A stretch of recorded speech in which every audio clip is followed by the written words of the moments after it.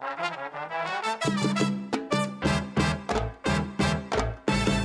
let me tell you what you're listening to. Welcome to Father Simon Says on Relevant Radio with Father Richard Simon. I'm here to answer your questions. Have a question?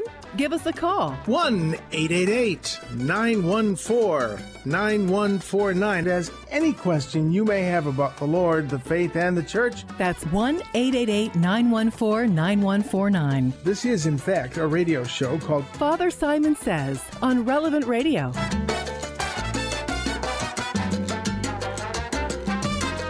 Well, hello. It's a swell feast day today, St. John of the Cross, San Juan de la Cruz. So, St. John of the Cross, I think, is much misunderstood.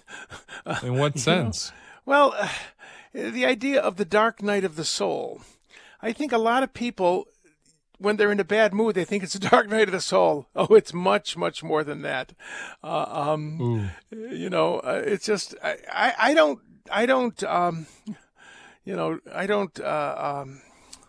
pretend to know what the dark night of the soul really is, because I think it's something very, very important.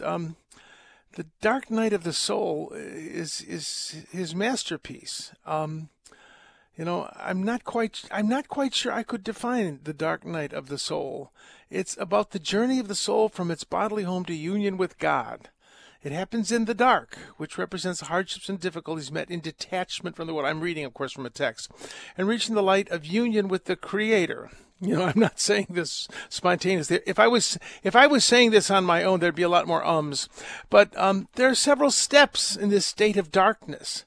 The main idea behind the poem is the painful experience required to attain spiritual maturity and union with God. It isn't just the difficulties of life. I think it, now this is me because you can hear me umming. It's about the longing for God. If I understand the dark night of the soul at all, it's not about how come everybody's dumping on me, I'm miserable.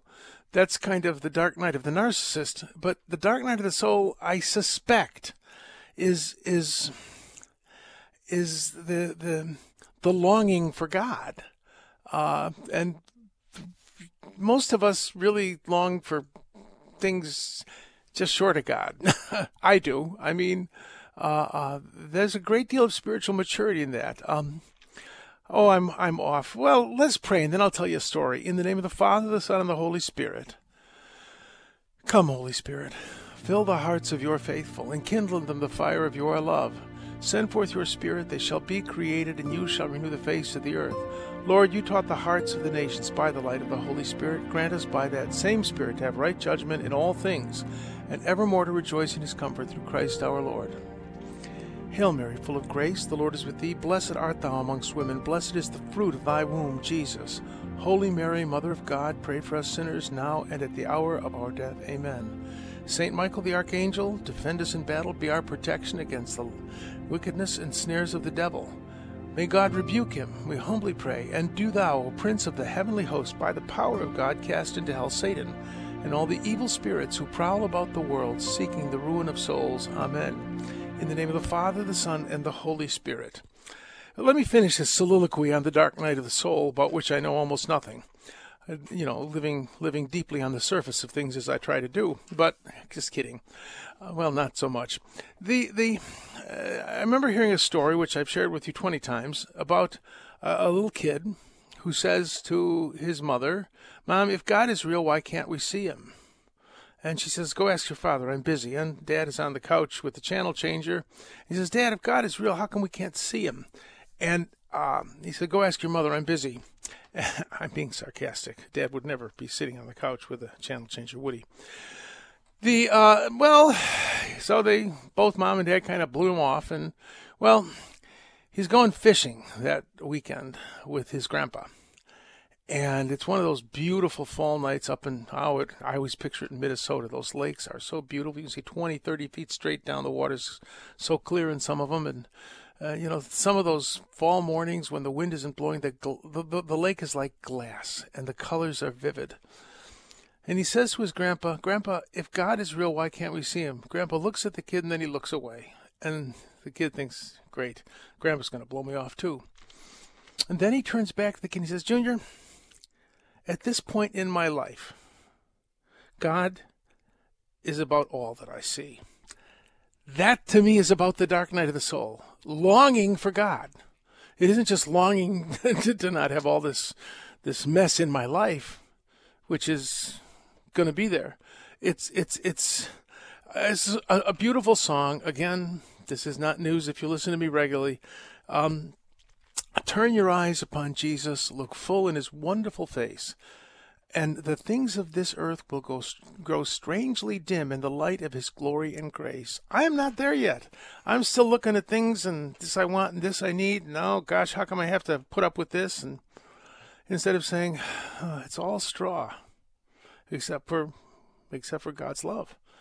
You know, I think that if I'm wrong about this, if there is a great spiritual director or a saint, well, you don't even have to be a saint, but someone who has studied this stuff listening, and I'm wrong, please call me. But I really think that so many people talk about, I'm going through a dark night. Well, you may be, but it's not exactly what Juan de la Cruz, John of the Cross, meant. But that said, let's go to the big books on the coffee table, the Bible. The big book on the coffee table, did we already do that? There it is. Well, let's knock off the gospel quickly.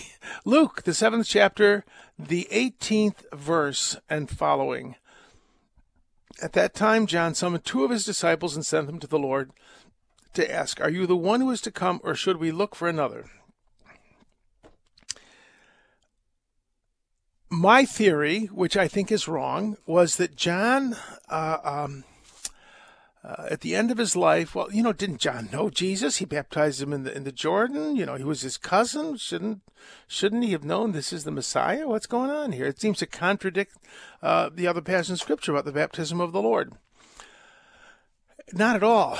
John summoned 2 of his disciples and said, "Are you the one who is to come, or should we look for another?"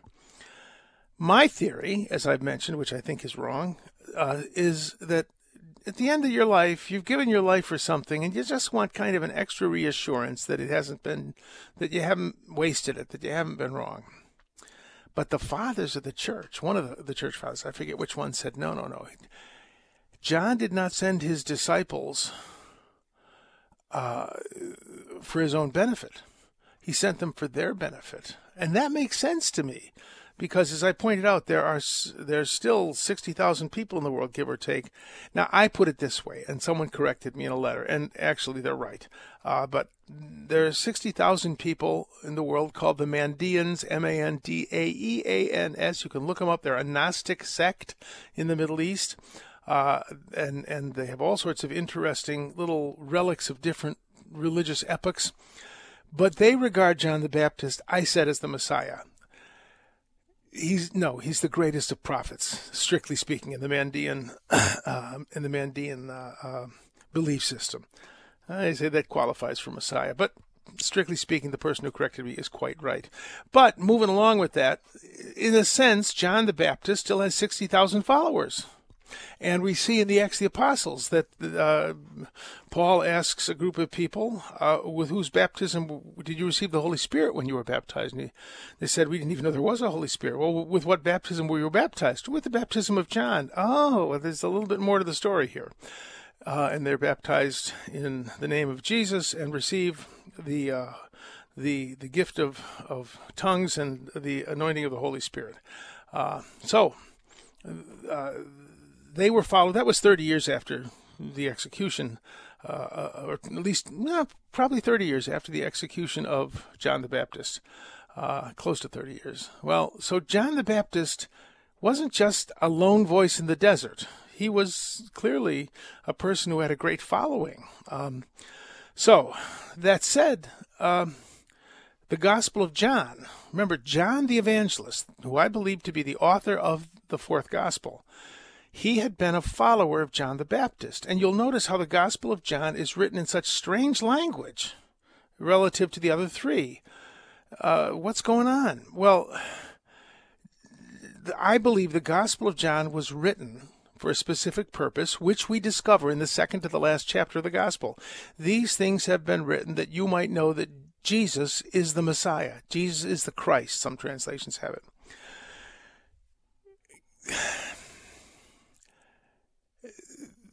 Who's the you in that? The you in that are, I believe, the followers of John the Baptist. And Papias, an early Christian bishop, I think within the first century after Christ, wrote that the Gospel of John was written to clarify the relationship of the ministry of Jesus and John. That's, if I recall my patristics courses, that's what he said. So that's the purpose of the Gospel of John, to tell the followers of John the Baptist that John was not the Messiah. John said he wasn't the Messiah. You all know it. He said Jesus is the Messiah. He must decrease, I must increase. So that fits in very nicely with this gospel and the interpretation that John sent his followers to ask Jesus, are you the Messiah? And Jesus didn't say, yes, I'm the Messiah, because lots of people said, oh, I'm the Messiah. He said, go tell John what you see and hear. The blind regain their sight, the lame walk, the lepers are cleansed, the deaf hear, the dead are raised, the poor have good news proclaimed to them, and blessed is the one who takes no offense at me. These are all Old Testament miracles. These are all quotes from the Holy Scripture, from the Hebrew Scriptures. These were, in a sense, the messianic expectations. So we see those exact phrases in the Old Testament. So moving along, I think that's the right answer. That's why John the Baptist sent his disciples to Jesus. Now let's go to the first reading. It's a tough one to tackle. I am the Lord, there is no other. I form the light and create the darkness. I make well-being and create woe. I, the Lord, do all these things. Whoa, whoa, whoa, whoa, whoa. That's kind that's kind of difficult. What's really going on there? Well, if you look at the whole chapter, it's really quite different. Go to the beginning of chapter 45. Thus says the Lord to his anointed Cyrus. Who was Cyrus? He was the Persian emperor, the Shah of what we would have called in our times the Shah of Iran.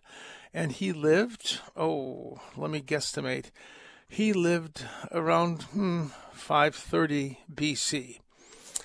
And here he is called anointed. This is the first verse of chapter 45. He's called anointed, and the word in Hebrew for anointed is Messiah. Thus says the Lord to his Messiah Cyrus. Whoa, what do you mean? He was the Messiah? He was anointed. That's what the word Messiah means, Mashiach. So, this is Cyrus. I will go before you to level the mountains, the bronze doors I will shatter, iron bars I will snap. And that is probably a reference to the gates of Babylon. Cyrus was this great emperor who conquered the Babylonians and established this great empire. Now, remember, the Jews had been carried off to exile in Babylon. And when Cyrus comes in, he's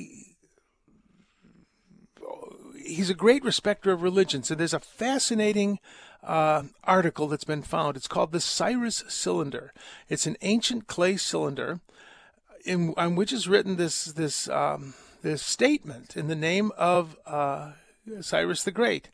And it says that people should go back and worship their gods. And this is referred to in the scriptures, that he sent the Jews back to rebuild the temple in Jerusalem. And this is borne out by an archaeological discovery regarding this Persian emperor who conquered the Babylonians. It really is a fascinating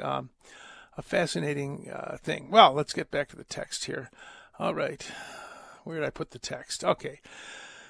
I will give you the treasures of darkness. What does that mean? Well, treasures that are hidden in the dark. Riches hidden away, that you may know I am the Lord. What happened? The temple treasures which were just in a storage closet, they were given back to the Jews to go back and rebuild the temple. It isn't like occult, arcane knowledge. Now, I'm going through this whole chapter because you have to understand it to understand today's reading. For the sake of Jacob, my servant, Israel, my chosen one, I've called you by name, and giving you a title. Well, that isn't quite what the text actually says. Let me see. I actually looked it up, and here it is. Okay, where did I put it? It's you are precious and honored in my sight. I will. Well, let me see here. Let's go back to the text. No, not beagle's wings. Okay. This idea, I actually have to admit, further on in the text it says, though you do not know me, I am the Lord, there is no God besides me. It is I who arm you, though you do not know me. I am having the hardest time finding that in the text. It's in this text, but I can't find any of the biblical text where it says, though you do not know me. So, well, let's get back to the reading du jour. This is, of course, it's much truncated. What is this idea? I make well-being and create woe. He's talking about the exile of the Jews to Babylon. Why did you do this? Well, you weren't following my covenant, but I mean, nothing touches us without at least the permission of a Father who loves us. That's a tough thing because lots of bad things happen to us. Why does God allow to quote the book, why do bad things happen to good people? Well, we question whether we're such good people. I'm not that good a person. I don't deserve God's favor, and that's the point of this. But still I have it. Why still does God allow difficult things to happen? And I say this constantly. This is kind of ties into the soliloquy on the dark night of the soul. Most of us think we love God, and I'm including myself in this us. We think we love God, but we really love the blessings of God. You've heard the story of the fellow who falls off the cliff and grabs a branch and he shouts to heaven, God, if you're real, save me. And a voice comes from heaven, if you trust me, my child, let go of the branch. The guy cries out, anyone else up there? That's kind of the way I would pray. You know, that I love the things that God does for me, and he's so generous and good. He's been so kind to me. But when God isn't kind, do you still love him?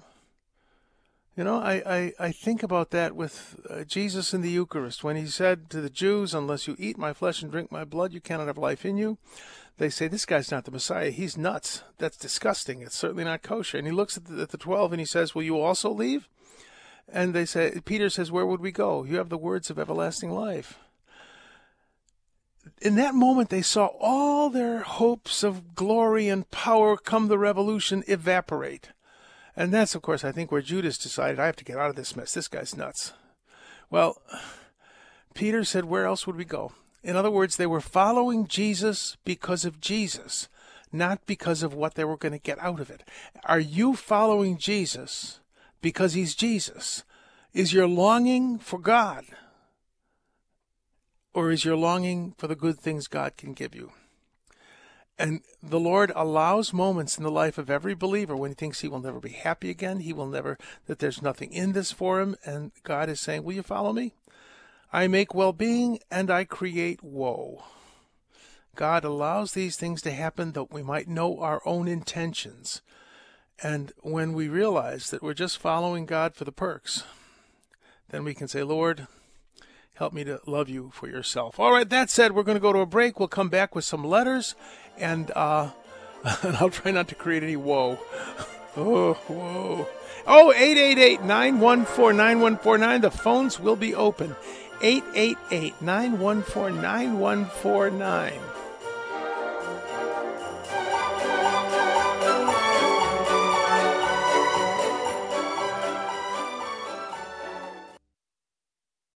This hour is sponsored by Ave Maria Mutual Funds, where financial goals are aligned with pro-life values, and fund decisions are based on investment fundamentals designed to preserve and grow wealth without violating moral beliefs.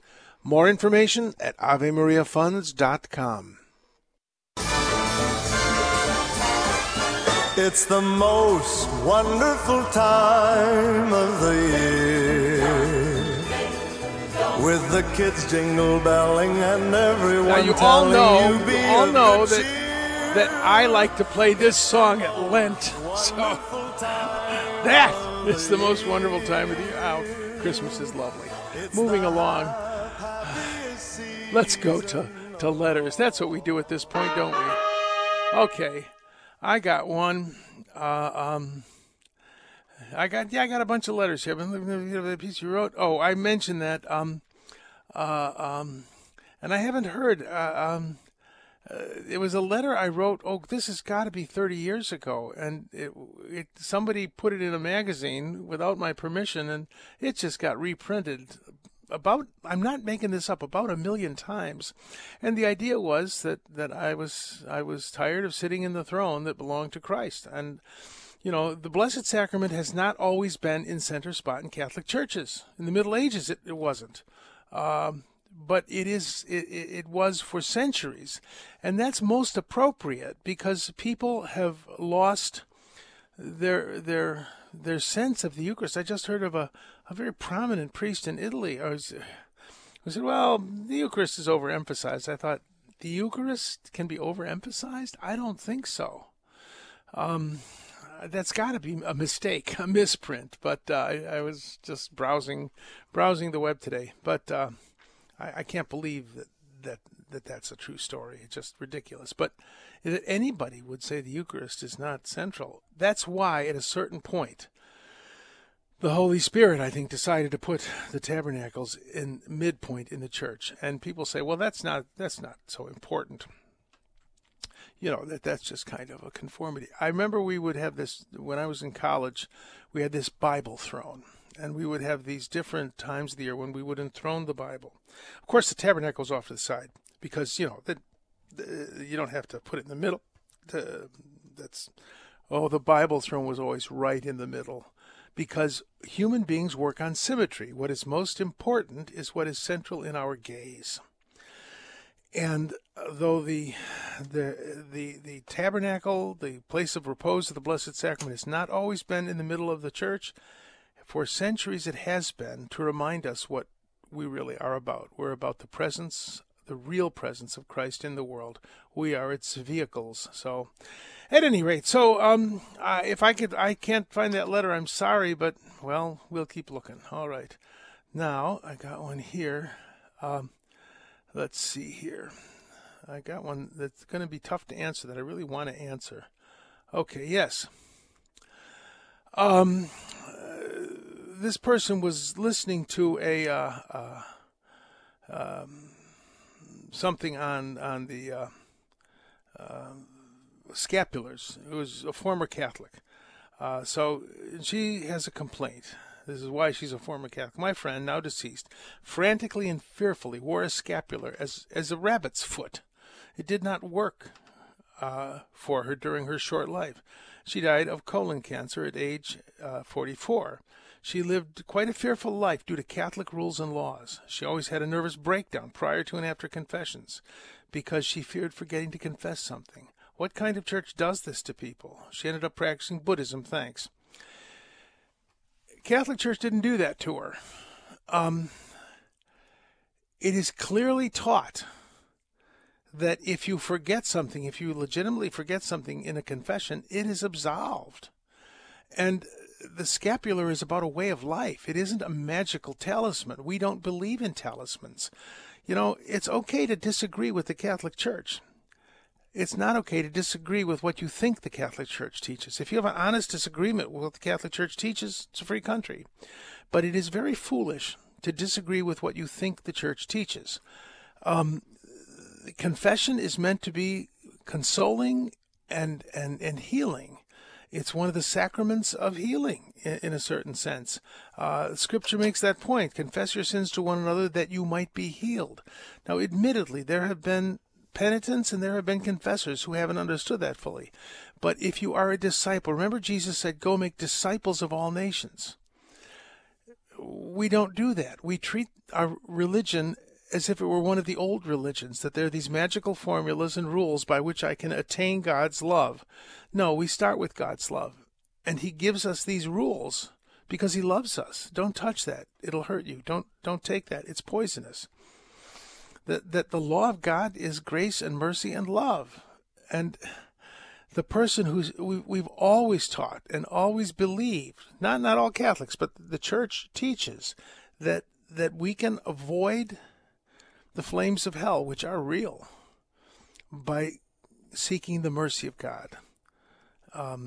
That may not be your experience of Catholicism, but it certainly is mine. And I grew up in the 50s when people were tough. And admittedly, there were some people who loved to put the fear of God in others. But thank God I had people in my life who taught me about the mercy of God, which is the heart, to me, it's the heart of the Catholic faith. So what kind of religion does that? The old religion does it. You know, Cardinal George was a missionary, and he was part of a missionary order. And he told the story of when he went up to Alaska to visit a person who was indigenous, an Aleutian native. This indigenous woman, she was older. She had been raised as a pagan in a world of pagans. And he asked her, what was the best part of being baptized? And she looked at him and she said, I didn't have to be afraid of the gods anymore. That woman had understood the Catholic faith because she studied it. I didn't have to be afraid of the gods anymore. And this idea of being afraid of the gods, if you really experience Catholicism as Jesus designed it, it is a religion of great consolation and great hope. I don't know what else to tell you. My experience was not that. I have a very dear relative who is long dead who had a case of terrible scruples. It was a psychological problem with her. And when she would go to confession, the priest would say, all you have to do is tell me your name and I'll give you absolution. He didn't want to torture. He didn't want to make her life miserable. And she, through the grace of God and by discovering a deeper faith, she was freed from her scruples. So I don't know what to tell you. I imagine that this woman stood before God and he said, I love you. So I don't know what else to say, but the religion you're describing, I don't know it. I've known people who may have known that, but that was not the religion I was taught. All right, let's see. Well, let me look at the time here. Let me do another letter. Okay. I'm confused. This is by Michael. I'm confused by the biblical accounts of the two people crucified alongside Jesus. Both Matthew and Mark state that these two joined the others in reviling Jesus. John 19:18 reports that two others were there, but says nothing about their responses. Of course, John was an eyewitness. Luke, the 22nd chapter, or well, Matthew and Mark, did I say Luke before? Luke, however, paints a very different picture with the famous exchange in which the repentant person is told that he would be with Jesus in paradise that day. This would seem to be a contradiction. Perhaps one logical explanation is that the penitent criminal initially reviled Jesus. He then thought better of the situation, repented. Yeah, that might be. What does the church teach about this detail? The tradition of the church. I don't know that you could say it's a teaching, a doctrine of the church, but it is the tradition of the church that Luke had the story right. I always recommend, regarding these things, a wonderful book written by Reverend Lee, what's his last name? Why can't I think of it? A Case for Christ, Lee Strobel, who is an evangelical minister. He was an atheist who set about to disprove Christianity by disproving the resurrection, and lo and behold, he's now an evangelical minister. Lee Strobel. He was a crime reporter I believe, for the Chicago Tribune, an award-winning reporter, and he used his journalistic skills to debunk Christianity. Well, he got thoroughly bunked. He looked at the texts of Scripture, investigated them thoroughly, and he realized this is good reporting. And one of the points he makes is that if you have a bunch of witnesses and they all tell the exact same story, they've been coached. This is an interesting idea. At no time in its history did the officials of the Catholic Church sit down and say, we got to get our story straight. Are there two angels at the resurrection? Did he go to Galilee? Did he stay in Judea? No, the Catholic Church has passed down what it has received. And for people who say, sola scriptura, only the Bible, you can thank the Catholic Church for preserving the Bible in its entirety over the centuries and not changing it to suit their own needs.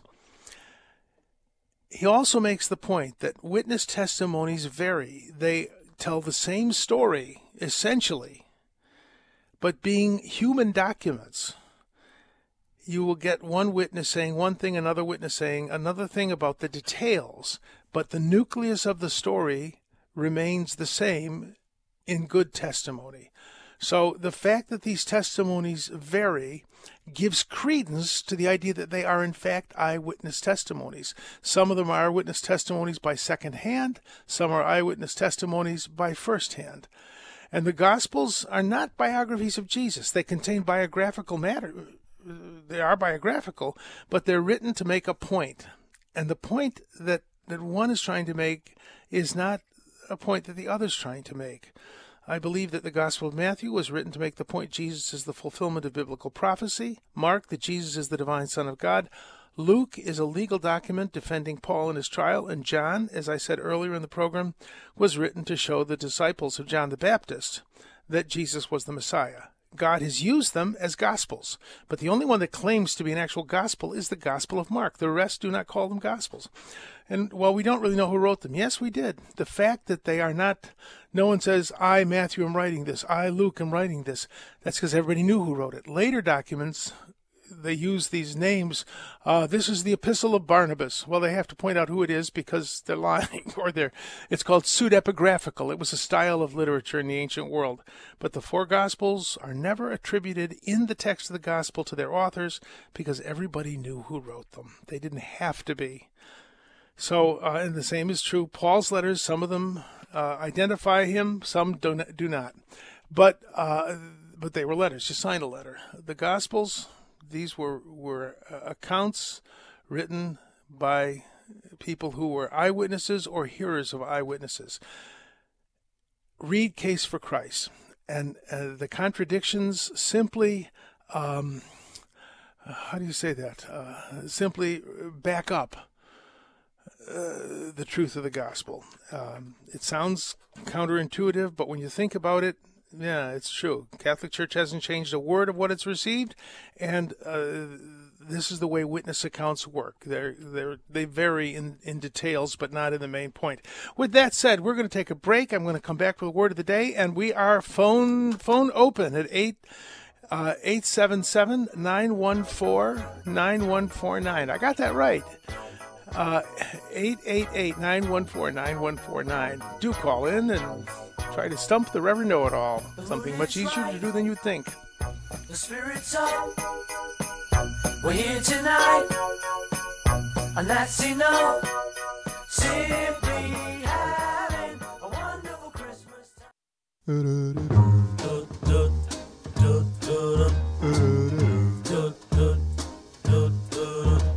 I'm dreaming of a white Christmas, just like the ones I used to know,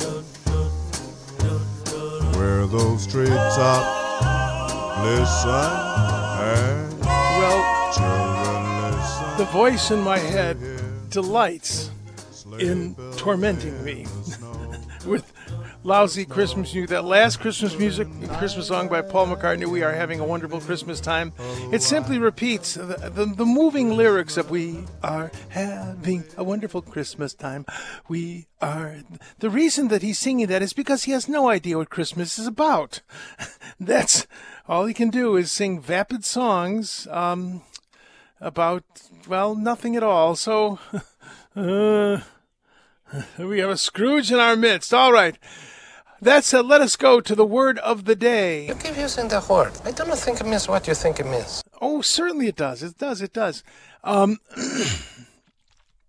The end of the first reading, we see the Lord shall be the vindication and the glory of all the descendants of Israel. Well, what's he trying to say there? The word vindication, when I hear vindication, I hear I'm right, you're wrong, neener.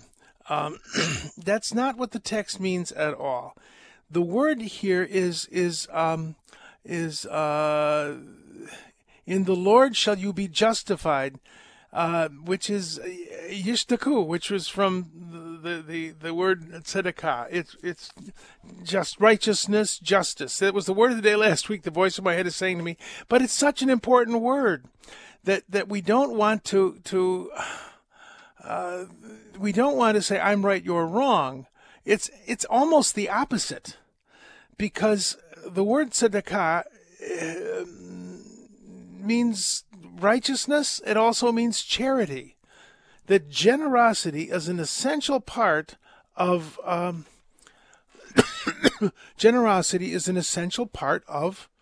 charity, or of righteousness. You can't be said to be godly. You know, I've pondered this for ages. What is righteousness? It is to reflect the nature of God, and appropriate to the season now is the story of Saint Joseph. Saint Joseph was a righteous man. He did not want to expose Mary to the penalty of the law. When we think of righteous, we think of someone who does want to expose you to the penalty. I'm righteous, so you're going to burn at the stake. That's not righteousness. That's not tzedakah. And the voice might just remind me of the word tzaddik. A tzaddik is a man whose deeds are right, or whose deeds are righteous. The majority of his deeds are righteous. And God alone is perfectly righteous. All his deeds are righteous. But the tzaddik, the righteous man, reflects the generosity, the mercy, and the truthfulness of God. So when we hear that, you will be vindicated. No, you will be made righteous. You'll be shown to be righteous.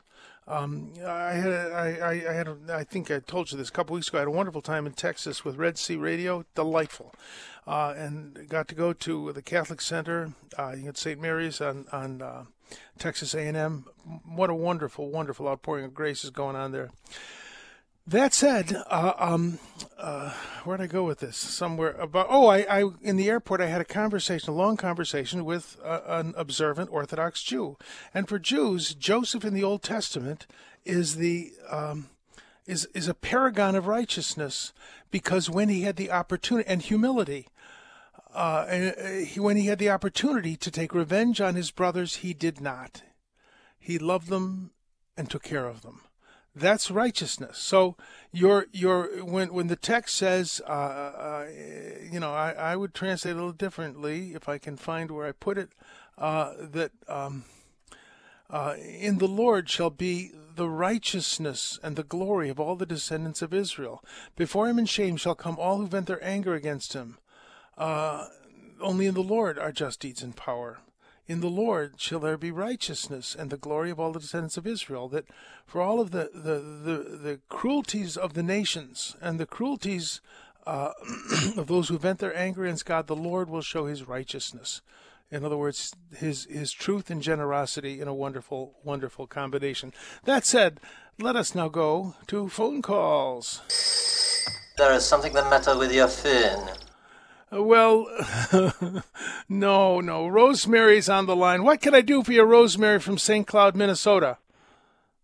Hi, Father Simon. Yes, I have a question related to, first of all, Ecclesiastes 3, 19, 20, 21.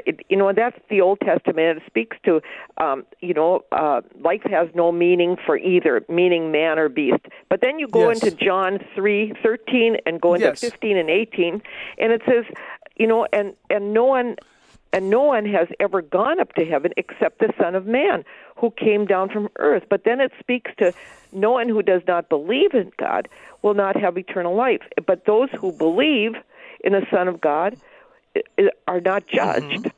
I'm confused by all this. Well, remember, I don't know if you've heard me say this. I say it to the point of being tedious. When you see the word believe, when I hear the word believe, I think I am of the opinion that. I believe it will rain tomorrow. I am of the opinion that it will rain tomorrow. That's not what the word means in Greek. The word means trust. All those who trust will not be judged. We read in the letter to the Hebrews that without trust, it's impossible to please God. If you're a parent, you know the day that your kids stop trusting you is one of the worst days in your life. Where are you going? Why do you want to know? Well, I just want to know where you are. Well, you don't trust me. No, child, it's you who don't trust me. You see, it's a painful moment when children stop trusting their parents. Well, it's without trust, it's impossible to please God. But when you trust him, you become like a little child. And now the Old Testament, Ecclesiastes, a vanity of vanities, all is vanity. That is human life without Christ. That is a book written before the cross, written before the cross was revealed, the perfect and infinite love of God. So that there are books in the Old Testament that are really pessimistic and say there's no hope. Without Christ, there is no hope, and that's what's being said, essentially, in the Gospel of John, in the text that you quote. Let's see where did I put it. Oh, where did I put it? It's here somewhere. Yeah, John 3:23 and following. That's where we are. No, that's not where we are. But does that answer your question? Yes, it does. But the judgment thing, I thought there was judgment, at the end of our life. Well, there is. They shall not be judged for the things about which they trusted by, we'll all face the judgment. All things will be revealed. The scripture says we shall know as we are known. But a judgment to condemnation for those who've trusted God isn't going to happen. I think that's what's being said, that if we've trusted God genuinely, we're not going to be condemned. Sin is a refusal to trust God. Have you ever thought about that? When I sin, I'm arguing with God. God says, don't do that. So, no, you're crazy, God. That's fine. I'm going to do that. That's a good idea. Trust me. It's a bad idea. I'm not going to trust you. I'm going to do what I want to do. It sounds like a spoiled child, which is what we are. So about those things, we will be judged. But when we say, oh, I trust you, I said, see, look, you did the right thing. You stayed out of trouble. So there. Does that help? So I guess I can just say we'll not be condemned if we believe in Christ. Remember, careful the word believe. It doesn't mean we've joined the club because we're of this theological opinion. We won't be condemned if we have trusted Christ. But remember, trusting Christ isn't just saying, oh, he's going to do it. No, it's trusting. To trust Christ means to obey him. If you trust your parents, you obey them. This isn't just a matter of positive mental attitude, but we must, if we trust, I trust you, but I'm not going to, I'm not going to do what you want me to do. But I trust you. No, you don't trust me. So obedience is trust that has hands and feet. And it isn't. Faith and works are not contradictory. They are complementary. Does that help? That helps. Thank you very much. All right. Thanks for calling in. God bless you. All right, let us go to our next caller, who is John. I think we'll have room for a few more calls, 888-914-9149. John, who's calling from Encinitas, California. What can I do for you, John? Salve TV Frater. TV Salve. That's Latin for hello there. Go on. 1976, Eucharistic Congress, Philadelphia, RFK Stadium, final event, the Statio Orbis Mass, and Bishop Sheen gave the homily in front of priests, cardinals, and everybody else. And he started his homily by confessing that when he walks into a church now, he feels like Mary Magdalene. Yes. And about 100,000 people groaned that he was confessing unfaithfulness. And then he went to cry out with Mary Magdalene, "They have lain my Lord, and I know not where." Where? Yes. What do you think of that, Father? I thought of that exact quote when I walked into the seminary chapel, the seminary graduate school where I had taught, and they kept moving the tabernacle around, trying to find just the right place. At that point, it was behind a forest of potted palms. I thought exactly that quote from Fulton Sheen's. They have taken my Lord, and I know not where they have laid him. When I was in the seminary in Kentucky, St. Pius X, which no longer exists, we had in the basement a beautiful place for Eucharistic adoration, 24/7. And then I was at Holy Trinity Seminary in Dallas, Texas. I stayed for 3 years for the Diocese of Gallup, New Mexico, with Bishop Jerome Hasbridge, who was a great saint. Great saint. Well, I just give thanks to God that Eucharistic devotion has come back roaring.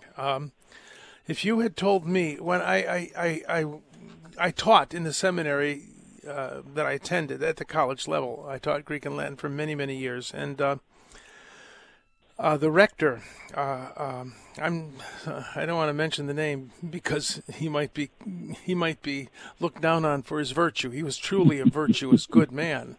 Well, he restored Eucharistic adoration. He restored Stations of the Cross, Rosary devotion. And as I taught in that seminary, I thought I never would have believed when I was going through the seminary that this would all be back. Not just back, but back in spades. It was a wonderful blessing, a wonderful blessing. So things, in a way, are better than they once were, but the struggle is not over by any means. And again, I've said it about 5 times in the past week. Statistics are that about 24-25% of Catholics believe in the real presence. And when I said that, someone corrected me, saying, "No, Father, 100% of Catholics believe in the real presence. If you don't believe in the real presence, you're not a Catholic." So, well, thanks for calling in, John. That is I do love that quote. "They have taken my Lord, and I do not know where they have laid him." Mary Magdalene syndrome. All right, thanks for calling. Let's go to Michael from Bakersfield, California. Michael, what can I do for you? Yes, Father. John 10:34 says, "Is it not said in your law?" And that's from Psalm 82:6. My thought is, how is Jesus treating Psalms, kind of thing? I love the Psalms. I love one verse every day. So, or is Jesus just being sarcastic here or something? No. Jesus was never sarcastic. He could be humorous, but I don't think he was ever sarcastic. He's making the point. What is the text? What's the text? The text number? John 10:34. Let me just pull that up so I can make sure I'm not misquoting the text, because one doesn't want to. Have you ever heard the saying, "A text without a context is a pretext"? All right, is it not written we don't in want your pretext. law? No. Yes, we used to call them Bible bullets. The thing that interests me about this is that he calls the Psalms the law. Yeah, that's mine too. Yeah, that's interesting. What Jesus is saying is that and this, I think, is let me explain to the listeners. The law, for an Orthodox Jew, is simply the first 5 books of the Bible. They call it the Torah, which means the instruction. Those words, an Orthodox Jew believes that those words were literally dictated to Moses, even the parts about his own death, They are infallible, they are inerrant, they cannot be changed. That's the law. Jesus is clearly including the Psalms as inspired scripture. And from him, we get that idea. Now, there were different groups that thought that the Sadducees believed only in the Torah, the first 5 books. The Pharisees believed in the law and the prophets. And Jesus, that line on the cross, my God, why have you forsaken me?" He's quoting the Psalms. And Jesus says, essentially, he's saying, and we believe this, that the he in the Psalms is Jesus. That when it says, happy the man who does not walk in the way of scoffers, that's Jesus. Why have you forsaken me? That's Jesus. So he's including the Psalms in the law, and we take our cue from him. That's how I look at this. And I hope that helps. If it doesn't help, stay tuned, because Drew will definitely help.